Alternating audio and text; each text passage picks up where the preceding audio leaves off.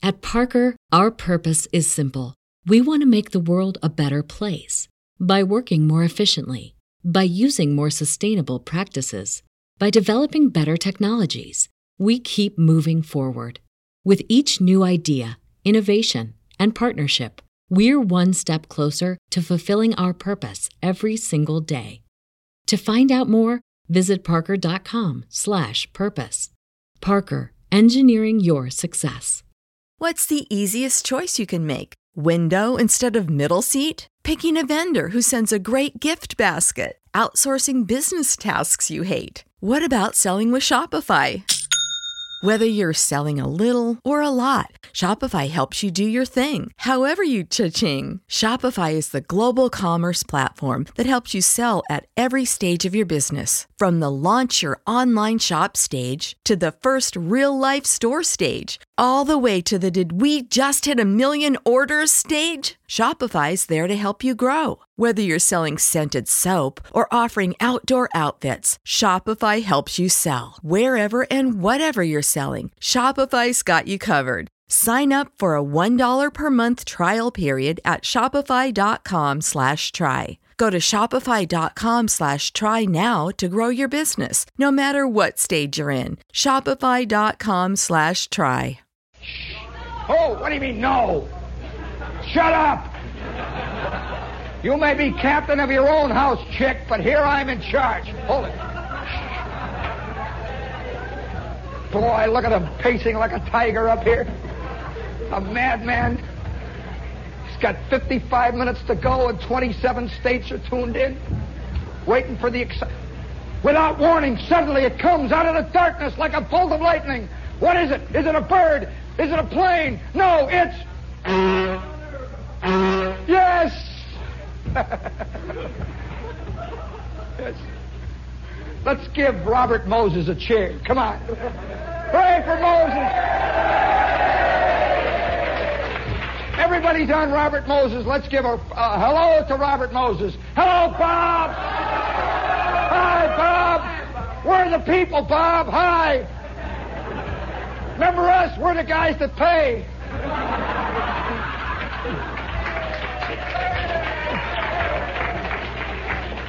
Have you ever had the feeling that your whole life is devoted just to shelling out? You know, really, there are two kinds of guys. There are guys that shell out, and there's the other kind. They're just standing there, you know. Would you like to own the George Washington Bridge for 10 minutes? Say at about 5:30 in the evening with Fred Feldman flying over? Oh, he goes over there just to wait to see for the crashes. He loves them, you know. Yeah, he's a great automobile accident fan. You ought to see Fred. He says, there's a big one down there on the... Oh, boy! It's on fire! Wow!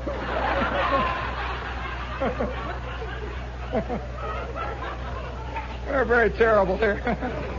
You know, so can't you imagine yourself owning the George Washington Bridge, say, at 5:45 on a real steamy Friday night, when 9 million guys are trying to make it to Pompano Lakes, they're trying to get away, and you put up a big sign that says $10.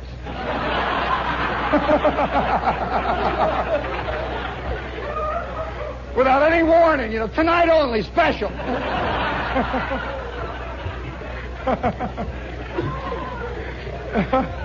You know, it is true. Have you ever seen anybody use one of those guns that shoots quarters? Yeah, they got a gun that shoots quarters, you know, for out on the turnpike. You know, you shoot them into this little thing, a basket that says exact change lane, you know. You know, there is nothing more terrifying than to get into the exact change lane.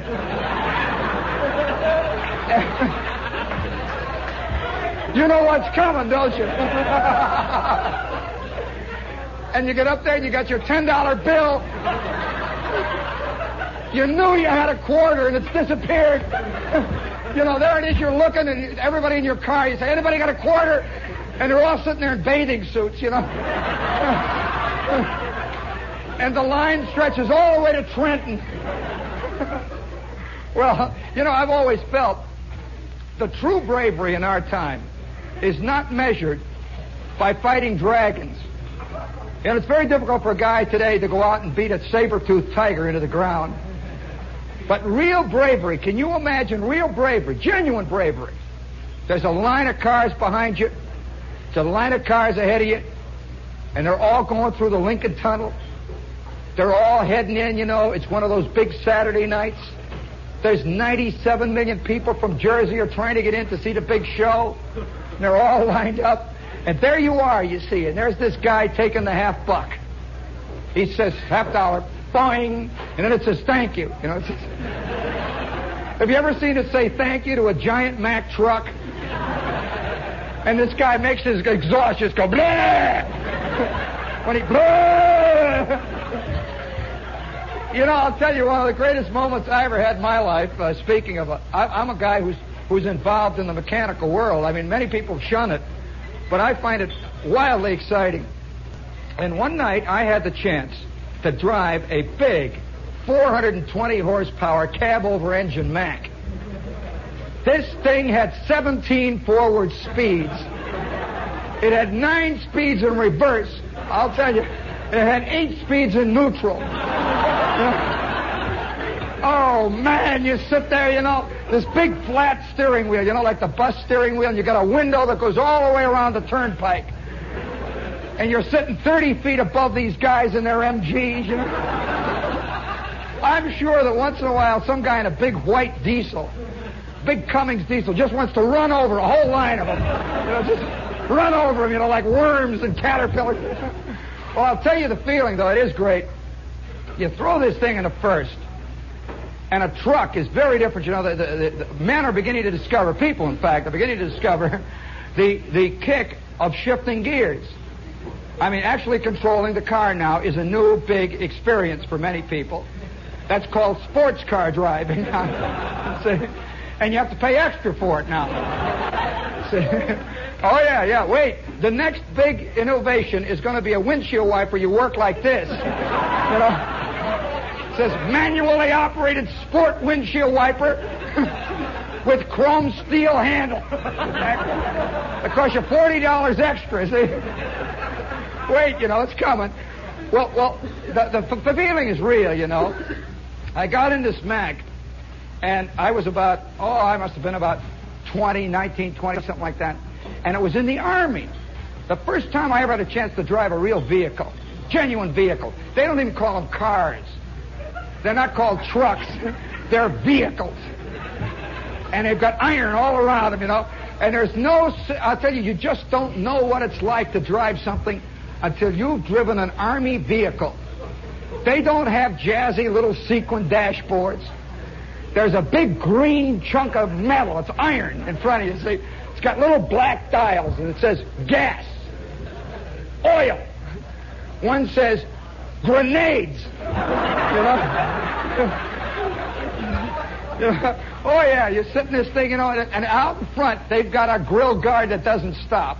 Let me tell you, they really do. It's got big iron bars all over it, you know, big things. And this particular vehicle was what they call a mine exploder.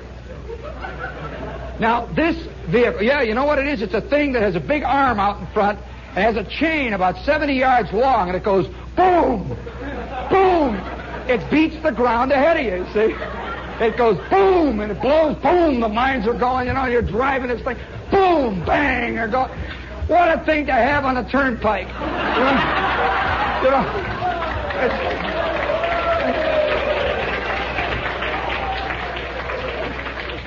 boy, is this ever an aggressive crowd. Well, this is a mine exploder. Well, you know, the thing about a mine exploder, you see, it has a giant chain. It really does. And at the end of the chain is a big iron ball. And it's got this arm that just goes up and down like a big whip. Boom, boom. And you know, I know that all of you are drivers. Every one of you. And you know that guy that goes whistling down the center of the turnpike with the 56 Mercury? You know, with the decal, he's got this phony Continental tire on the back, and it's got a big dragon head looking out, and it's got the phony Venetian blinds in the back, you know, and on the back it says Pat and Joyce. He's got his chick's name on the back in this red letter stuff, that shows up when the lights are on it. This is a pure slob. This is pure slobism all the way. And he's got one of these steering wheels. Have you ever seen the steering wheels that they put this fake ermine on? It's a big fat steering wheel. And he's got his dashboard is blocked, with that sort of purple stuff with decals of Playgirls on there, Playmates of the Month. And on top of his dashboard, he's got a little plastic Christ. See? You know this guy. He's with us, He's with us. He's always got one of these sateen jackets with a winged foot on the back, You see this guy continually in Jersey diners. This is his milieu. And he's always there with 4 or 5 other guys.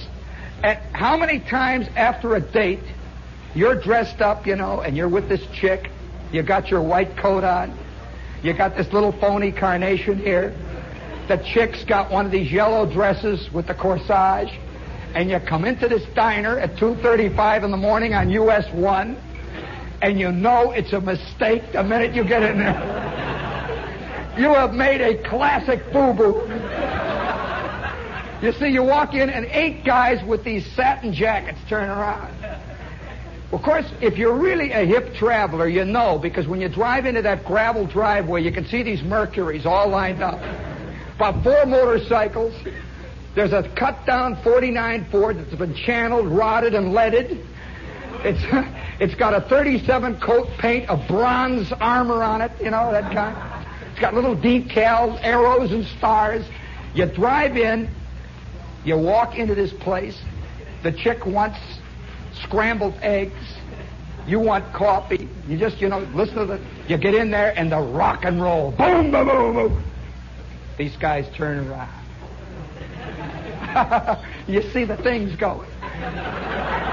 Like that. And the guy walking back and forth behind the counter, he's got the swab. He looks up. He knows there's trouble. Now it's going to start. And Gertie, the waitress, the big blonde, is walking around, with the big purple thing sticking out of her little pocket here. She's got her little white hat, and she sort of leans back, and she knows. And all of these Martys, these Jersey 47, 56 Mercury Martys, turn around. They start. And your white coat gets to be bigger and whiter. Your carnation is getting big and fat, and all of a sudden you feel real skinny and white-faced, as though you're real flabby and scrunchy. These guys are crew cut, big round jaws. They all look kind of like debauched Mickey Mantles, Yeah, that sort of grin, that big fat. That kind. Well, then, the first move you make is to try to get as far away as possible back in the corner in a booth. You get back there, and you're sitting. You figure if you don't look at them, they won't see you. So you sit with your back to them, and the chick is looking this way, and there they are. And all of a sudden, you begin to get that terrible feeling. The water is in front of you. That cheap tableware is there. She's giving you the paper napkin. And suddenly you see the girl's eyes are sort of looking real funny. She's kind of looking away all the time. And you get the sensation these guys are giving her the big eye. And they're just waiting for you to turn around. You can feel it drilling in the back of your neck. And then suddenly you hear one of them says, "Hey, baby. Hey, what are you doing with that klutz?" And it's hanging there in the diner, like some great big dragon, it's just laying there. And, just feeling you got to do something. So you say, how about playing a jukebox, Madge? You put it in and the music starts. It goes for a minute and a half. They have special records for jukeboxes. They're like 30 seconds long now, It plays, it stops. There's a silence. And suddenly you hear something coming up behind you. You turn around. You catch his eye. "What are you looking at, Mac? You looking at me? You looking at me? Hey, Charlie, look at this guy. He's looking for a fight." You're sitting there. You looking at me? He said, no. No, I was just looking at the pie over there. Yeah? You better not get smart. He walks past.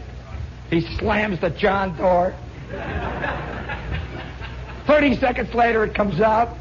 He walks past, and he looks at the chick. He gives her that look, you know. Come with me. Fly with me to paradise in my 56 cut-down leaded Mercury. And there's something about those guys that chicks cannot quite resist, fellas. Let's face it. It's sin, you know.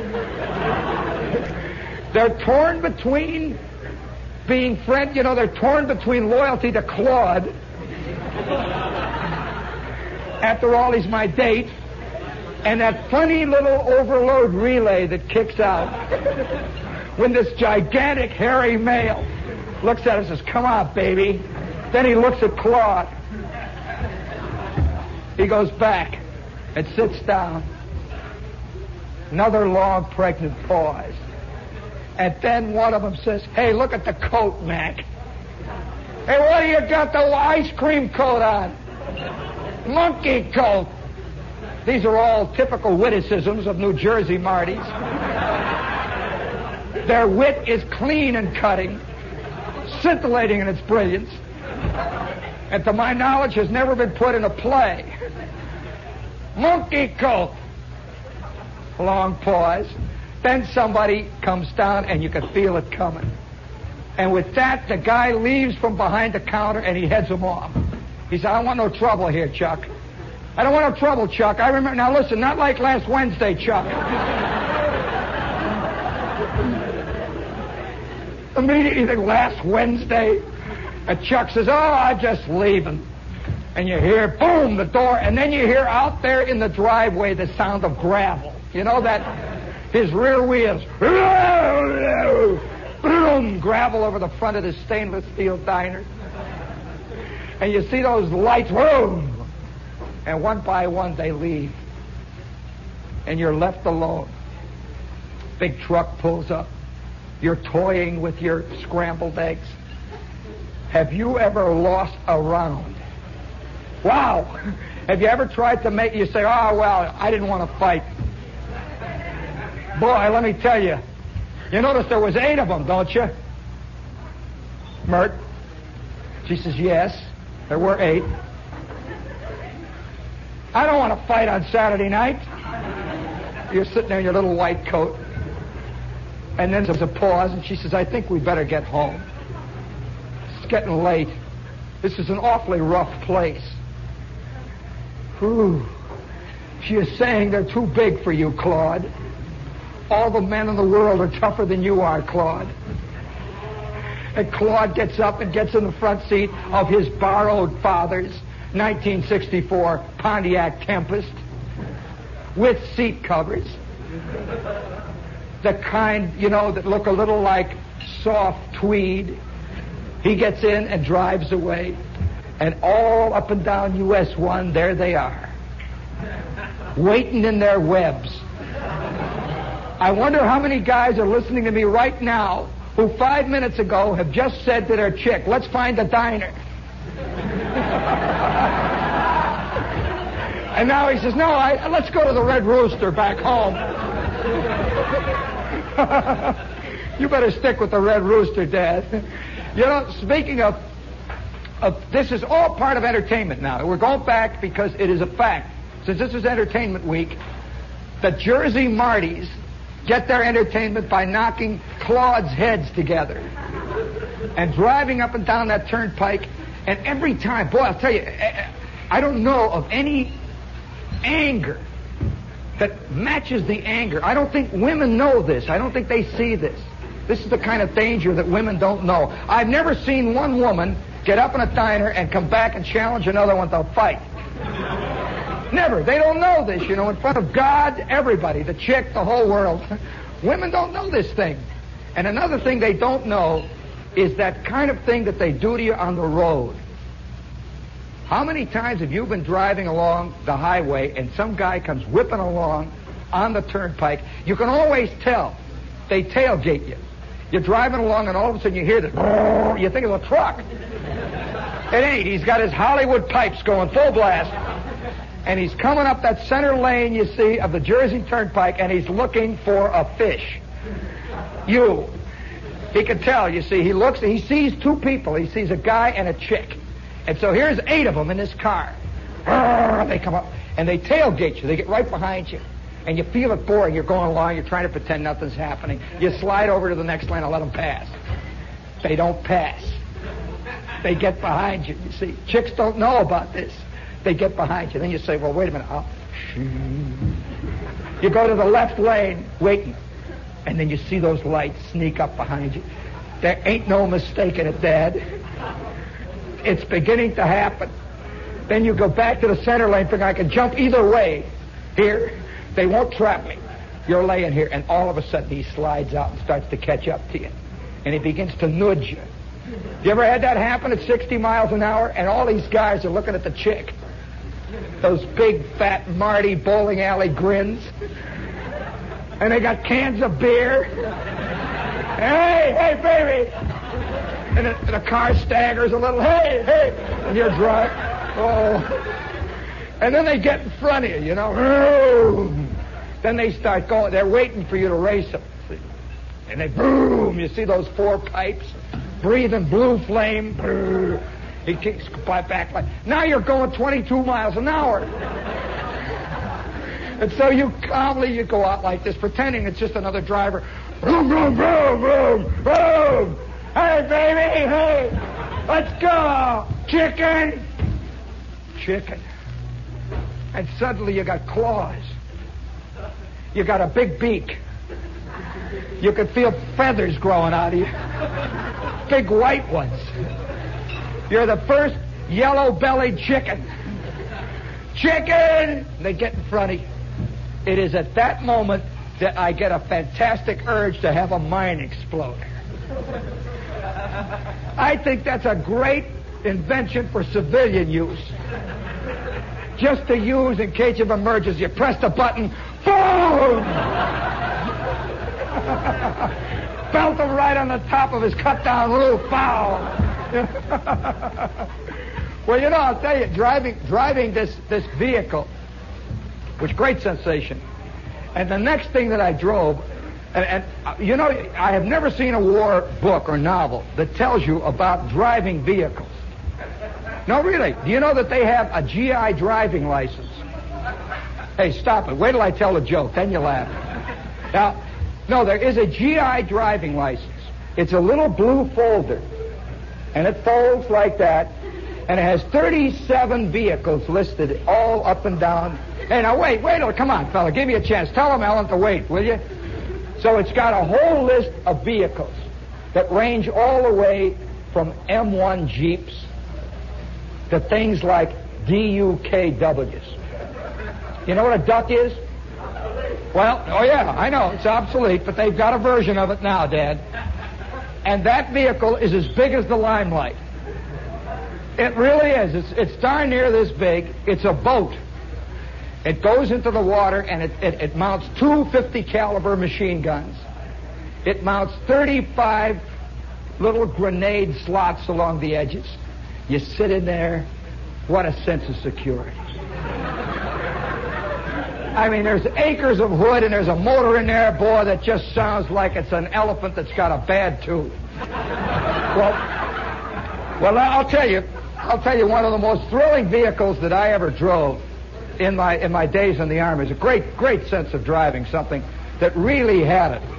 I mean, it was a wild sense of something that was really there, that had muscles all over it. It was a troop carrier with what they called split rear wheels. This is the kind of thing that goes directly straight up walls. You know, that kind of thing. You can throw 8 gear shifts in it, see. You can throw the rear wheels at the high, the front wheels in the medium, the middle wheels you can throw at the low, and this thing is like a caterpillar. And you sit there, and it shakes. You're sitting there and they're driving. It's got glass that thick that goes up and down. It's got a tiny little thing you put over to keep the rain and shell fragments out. Sit there like that. And on the front of this thing, they had a great big knife that stuck up right out of the front of it, and it was for cutting wires. It was for cutting booby traps. You know, they used to have a booby trap where a little wire across the road would be strung. Guys would come along in a Jeep or something, they'd hit it, boom, up or decapitate them, little things like that, you know. Or if you think you have trouble in your traffic, I'll tell you, if you think Fordham Road is bad, you ought to drive over a minefield. Well, you know, speaking of minefields now, yeah. Speaking of minefields and all-out war, what radio station is this? WOR AM and FM, New Yorkie, New York.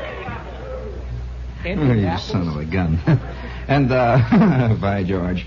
Oh, yes, and one more thing. If you are not living in New York and you have not read The Village Voice, you have not tapped a really open, naked nerve of this city. As a matter of fact, The Village Voice is probably the most prize-winningest newspaper to come about in the country in the last 5 or 6 years, and unquestionably one of the most continually irritating, interesting, wildly misinformative newspapers that's ever been printed in this country. And as a matter of fact, I've taken The Voice myself since about 1956, and I have been hooked. The way some people get hooked on Ovaltine. This is The Village Voice, really. It's a weekly, it's wild, it's interesting, and it tells more about America, I think, than most of the more serious, pompous newspapers that are around. And if you would like to subscribe, send your name and address to Village Voice, Gene Shepard, Sheridan Square, New York. It's $4 a year, and it's a big $4. The Village Voice, the Village Voice, the Village Voice, the Village.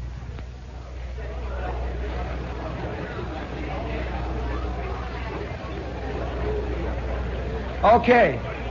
Hello, excuse me, friends. I hate to interrupt what is apparently very interesting. Marty! Hey, Marty, do you want to sing for us? Come on. Come on down. Marty will come down. While Marty's getting ready to sing for us, Marty Lauren is one of the owners of this joint. That's why he can sing for us. You know that they've been doing a lot of research into the pleasure area of your brain. Do any of you know that you have a pleasure center in your brain? You do. You really do. It's a fact that in your brain there is one little spot where all the whoopee goes on. Of course, some people have had trouble. It's been truncated in that, but that is the truth. And you know how they've been doing it? They've been doing it with rats. An experiment, it's the truth. And they've been attaching little electrodes to different parts of their brain. And they finally discovered that with the proper batteries, don't mess with those Jap batteries, they're no good. You're going to try the real pleasure problems. That with the proper voltages fed into the pleasure center of the brain, the rats go ape. No, they give up everything. They sit there, they give up, all the stuff that rats do. Leer and growl and snap and hiss, and they just sit there with a silly grin on their face. No, it is the truth. And they've been experimenting, and they found that the rats give up everything. The total pleasure is obtained with this voltage. And right now, General Electric is working on a whoopee hat. It's going to be made illegal, but when it first comes out, we can swing for a while. And this thing looks like a symbolic paper hat. And you plug it in, the electrodes are connected, and Dad, it is fantastic. You just sit there, your eyeballs sweat, your ears, just hang out there, and you just sit there. The only thing they're worried about is that it's liable to cause a terrible drop in the population. So, come on, Marty, get over here.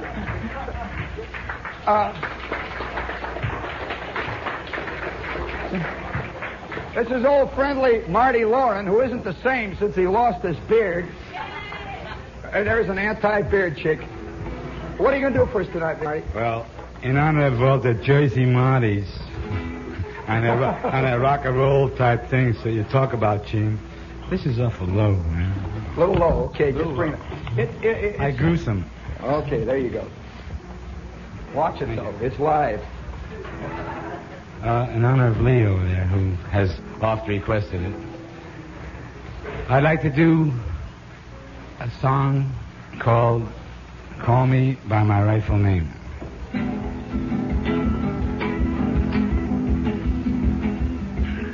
Well, I was standing on a corner when this chick walked by. I whistled kind of low. She looked me dead in the eye. She said, I'll come if you call me. She said, I'll come if you call me. She said, I'll come if you call me, but call me by my rightful name. Well, I asked her if she wanted me to walk her home. She said she'd see me later. She'd be all alone. I said, I'll come if you call me. I said, I'll come if you call me. I said, I'll come if you call me, but call me by my rightful name. Oh, well, I went up to her house and she was all alone. She gave me plenty of love and then her father walked home. And oh, what he called me. Oh, man, what he called me. Oh, man, what he called me, and he didn't use my rightful name.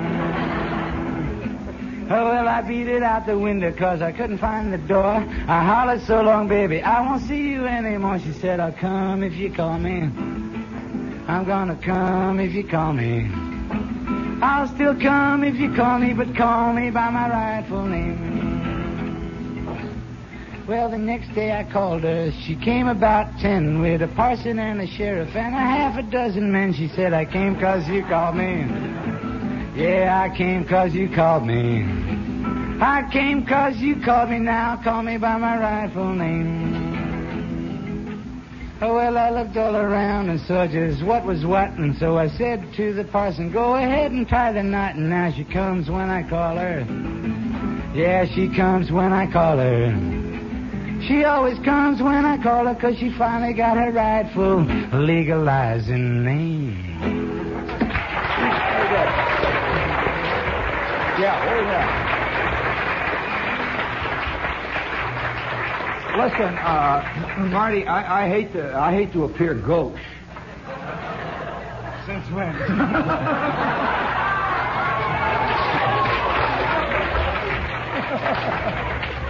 But I'm going to appear gauche. I want you to sing John Henry again.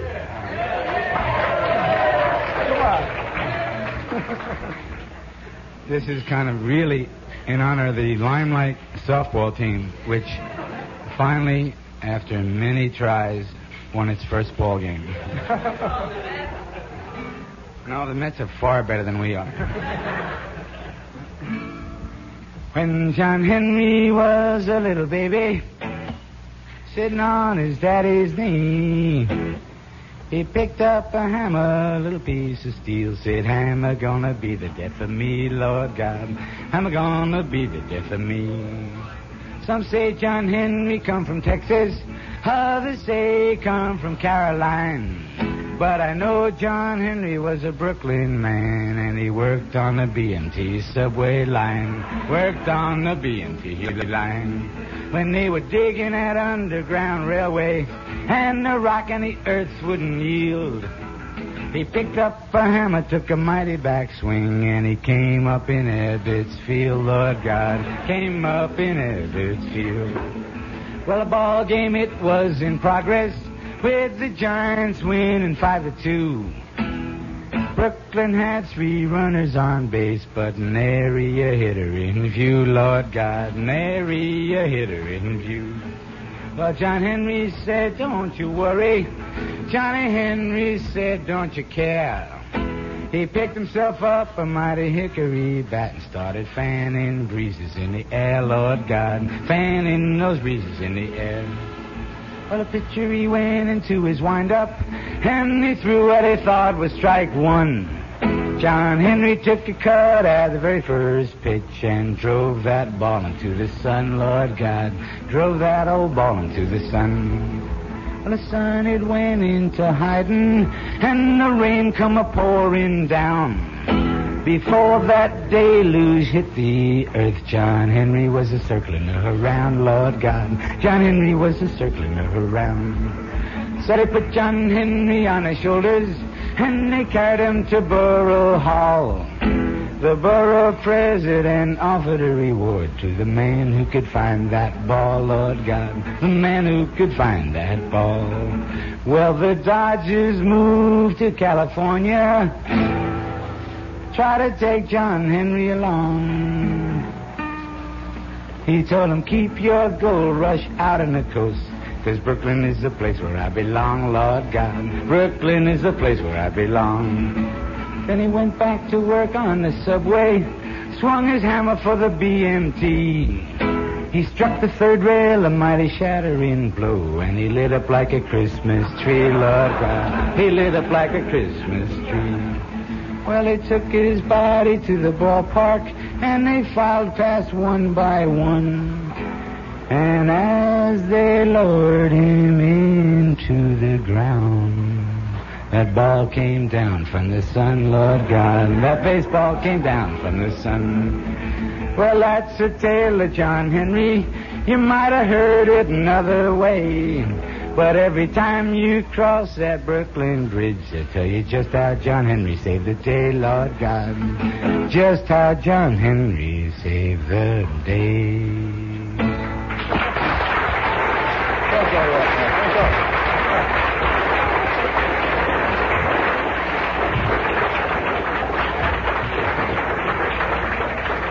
You know, every time Marty comes on the show, which is about once every 2 or 3 weeks, I get this terrible urge to revert to type. I don't know whether you know what my type is. But I want to tell you, every time, Marty, every time you finish that song, or one of your songs, I get this feeling of saying, you've been listening to big old lonesome wandering Marty, coming this way from the Midwestern Hayride, brought to you by the Purina Chick Chow Company. For those of you who are having trouble with laying chicks and laying hens, it's Purina Chick Chow every time. And the Peoria Rockdale Monument Corporation is making available to those of you out there who have a loved one lying in a grave tonight, in an unmarked grave, because you can't afford a headstone for them. Yes, to those of you who have an unmarked grave in your family, the Peoria Rockdale Monument Corporation is making absolutely free of charge a 4-color catalog that shows a beautiful selection of headstones with movable type and many sentimental inscriptions that can be yours. And now the International Bible Corporation of Westchester, Texas, makes available to those of you who would love to have a Bible with bulletproof covers. A Bible. Well, as a matter of fact, as you can see, I've been there, and I have a vague feeling that I'm going to have to answer for many sins when I arrive up at that great. Can you imagine yourself, though? Seriously, you know, that's a funny idea. We always think of these things in the total abstract, and there's the feeling that somewhere, someplace along the line, we're going to have to pay for our sins. All the things you did are somewhere, someplace, being compiled in a book. Your service record. Well, can you imagine what yours looks like? No, seriously, can you see your little book, your little service record? And one of them is, let's say, one of them is Passion Purple. They have 2 books. One of them is Passion Purple, and the other one is white.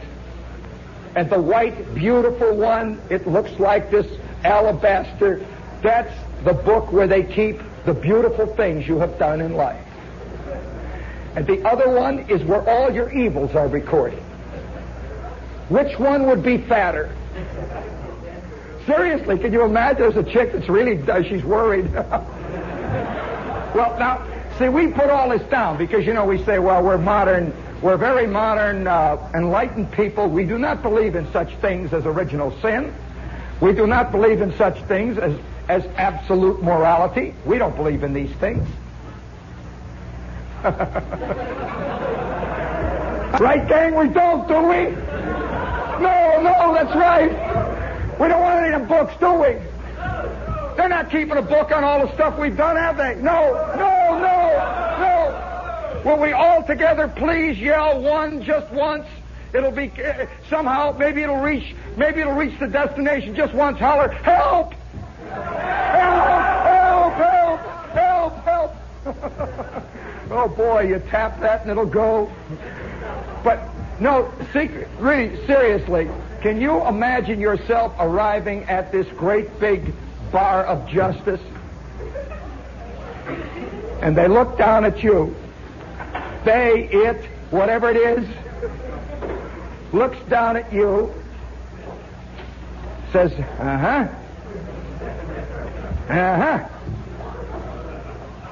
a Village Voice reader, huh? A Jonas Mekas fan, eh? I suppose you think you're an art lover, eh? Guy spent the last 14 years watching art films. Well, art lover, we have a book here, and we're going to start looking down the files here and see where you first made your first mistake. Let's see, you were age 7. You say 7? What? 7? He says, yes, and you know, don't you? But 7, I was only a kid. No, you weren't. Don't give me that cop-out. At the age of 7, you went down to George's candy store and you stole a copy of Spicy Detective. All right, literature fan. That was the beginning. And then there was this ad that appeared in Popular Mechanics. I quote, art students, 50 poses. You must be over 21.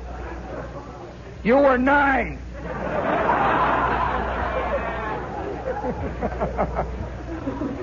And then you know you're sunk. They've got it all down. And after about 20 minutes of reading, I could just see all of us just standing up there.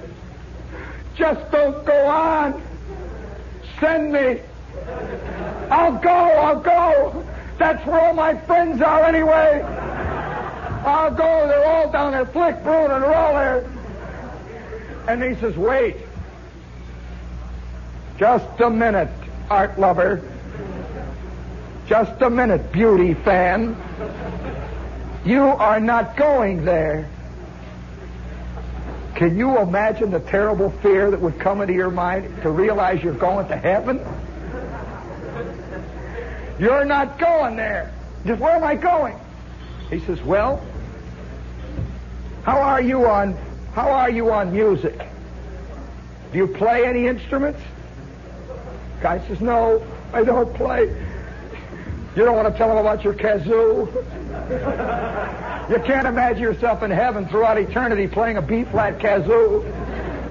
He says, you'll learn. Well, I want to tell you that I suspect most of us right now in this room would be insulted by St. Peter if he says you're going to heaven. You'd say, what do you mean? Because everyone thinks he's been really rotten, you know. He says, son, greasy kid stuff. And then you wonder what you missed.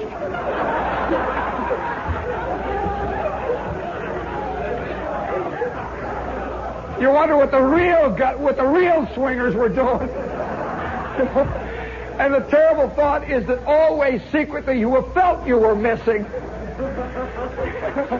You know, most of us, wouldn't it be great, seriously though, there are 7 deadly sins. Wouldn't you like to be the first in your neighborhood to invent a new one? I mean, really a brand new one, a cosmic one. And you invent this thing, and it's fantastic. And wow, you stagger around. Immediately, you'd know it's a sin. I know that the first guy that had a drink of scotch knew he was doing something wrong. I mean, believe me, first guy, you'd stagger around, and can you imagine yourself hiding it to keep your neighbors from finding out? And then it begins to spread like wildfire. The new sin. They have to rewrite the whole book. Well, let me tell you about sin. This is a thing that's bugged everybody all the time. There's no question. You know, you sit here and laugh. It is a word that is rarely used in today's lexicon. Rarely. In fact, have you noticed there are a lot of words that aren't used, like ignorant. Nobody's ignorant. He's all underprivileged. He's always underprivileged. Nobody's dumb. They're always underachieved. You know, there's no such thing as just a slob anymore. All these words have disappeared, and along with them has the word sin disappeared. Well, it has disappeared as a word. We don't use it anymore. No one says, oh, there goes Charlie. What a sinner he is. No, you don't say that. You say, there goes Charlie. Boy, there's a real swinger. You know.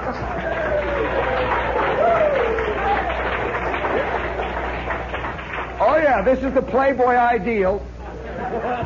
And the word has disappeared. Sin, good, evil, all those things have gone down. Well, let me tell you, it's funny. There are little pockets in the Midwest where it remains. They haven't gotten it. They haven't gotten the message yet, you know. They really haven't. They're still living someplace in the far distant past when there were dumb kids, there were bright kids, there were spoiled brats. You know, that's another thing. Have you noticed ever since Spock, the spoiled brat, has disappeared, there's only bad parents. That's fascinating. And yet, almost every parent I knew who was a rotten parent was a spoiled brat. And he's producing a spoiled brat, you know. And so, with the coming of Spock and various other organs of this kind, there have disappeared from our nomenclature all the great words, like sin. Another word that's disappeared, that is almost completely gone, is cheating. Nobody cheats. Not really. Did you notice recently everybody got very mad because a West Point cadet was kicked out for cheating in an exam? Did you read that? They caught this guy. He had notes on the back of his ears, on his shoes. He had them written on his contact lenses. He had the whole scene going, see, and they caught him and they threw him out, and there was a great hue and cry, and now he's sitting back there with a smug look. They got him in, you know, because there's no such thing anymore. Well, I'm going to tell you, since this is exam time, there's a lot of sinners out there tonight. Oh, yeah, and they're getting even more. They're really, oh, seriously, you know the most creative exam cheater that I ever saw in my life, I just ran into 2 years ago. The electronic world, fellas, has gotten into the exam cheating business. I know a guy who had a little Japanese transistor radio, which he had rebuilt. And he had it there, and he pretended he was listening to the Mets games. And outside the campus was his buddy with a walkie-talkie. And he was saying, E is equal to 2 pi f squared over LD minus 7. That is the multiple dipole equation for elliptical waveforms. You got it, Charlie? And Charlie would press the button, E, got it, see? He'd press them once, repeat, boop. This guy passed with a fantastic record. I want to tell you one little story about me that is involved in the exam. Most people are afraid of show business. Most people. Because they can't imagine themselves getting up in front of a lot of other people naked, just sheer naked, and says, watch how funny I'm going to be. Watch me sing now, folks. I'm going to tell you funny jokes. Boy, that strikes terror into your heart. And so generally most people adjust and say, they're rotten showbiz. Those are all rotten people, you know? Rotten, aggressive people in showbiz. And I'd say the most operative form of audition is the exam. Believe me, you know that terrible, terrible moment of truth when you are about to approach the Latin 3 exam and your head has just been buzzing for a semester. You know that terrible feeling of sitting in a class and your eyes, you can't keep them open, and there's one of these teachers that just goes, the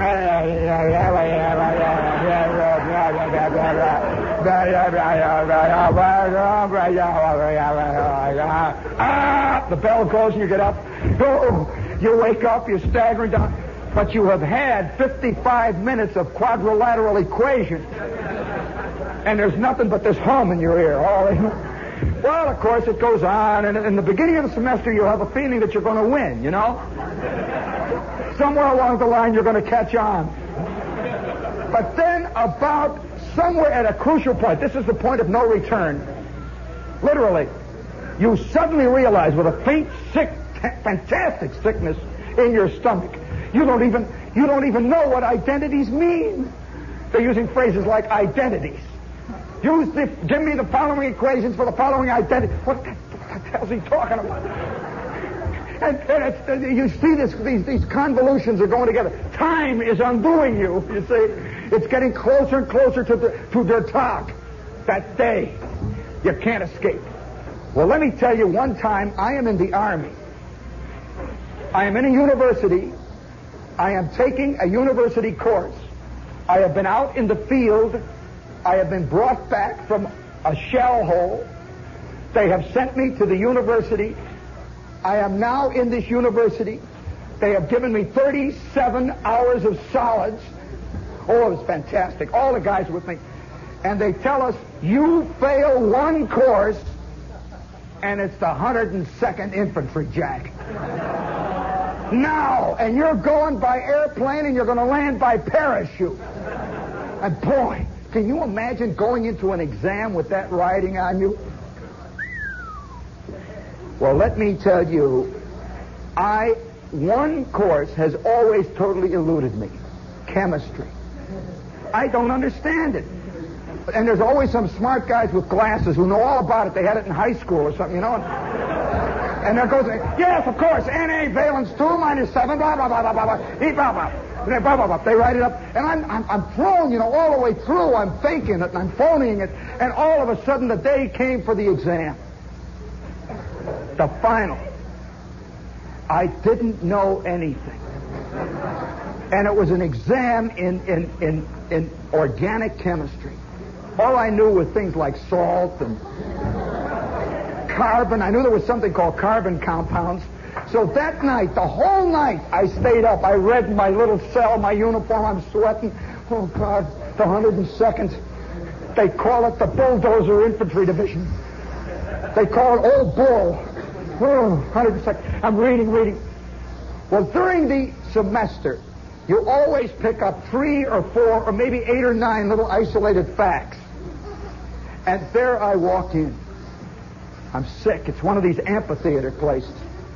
And I look down, and there is that professor up there. And he says, all right, here are your exam questions, 10 of them. A, B, C, 10. I looked down. I couldn't believe it. It was the only 10 things I knew. Fantastic. I mean, it was like God had said, Shepard is not going to the 102nd. And I write it down. I'm writing real fast. I think he's going to erase it, you know. I'm writing it down, you know. I'm writing like mad. And I put the paper down. He takes a look at it, and he says, you know, he took one look at it, and he says, Shepard, he says, I knew, even though you were in the last row and you were in brown, I knew you were one of my best students. We'll be back next week from the Limelight. Thank you for coming.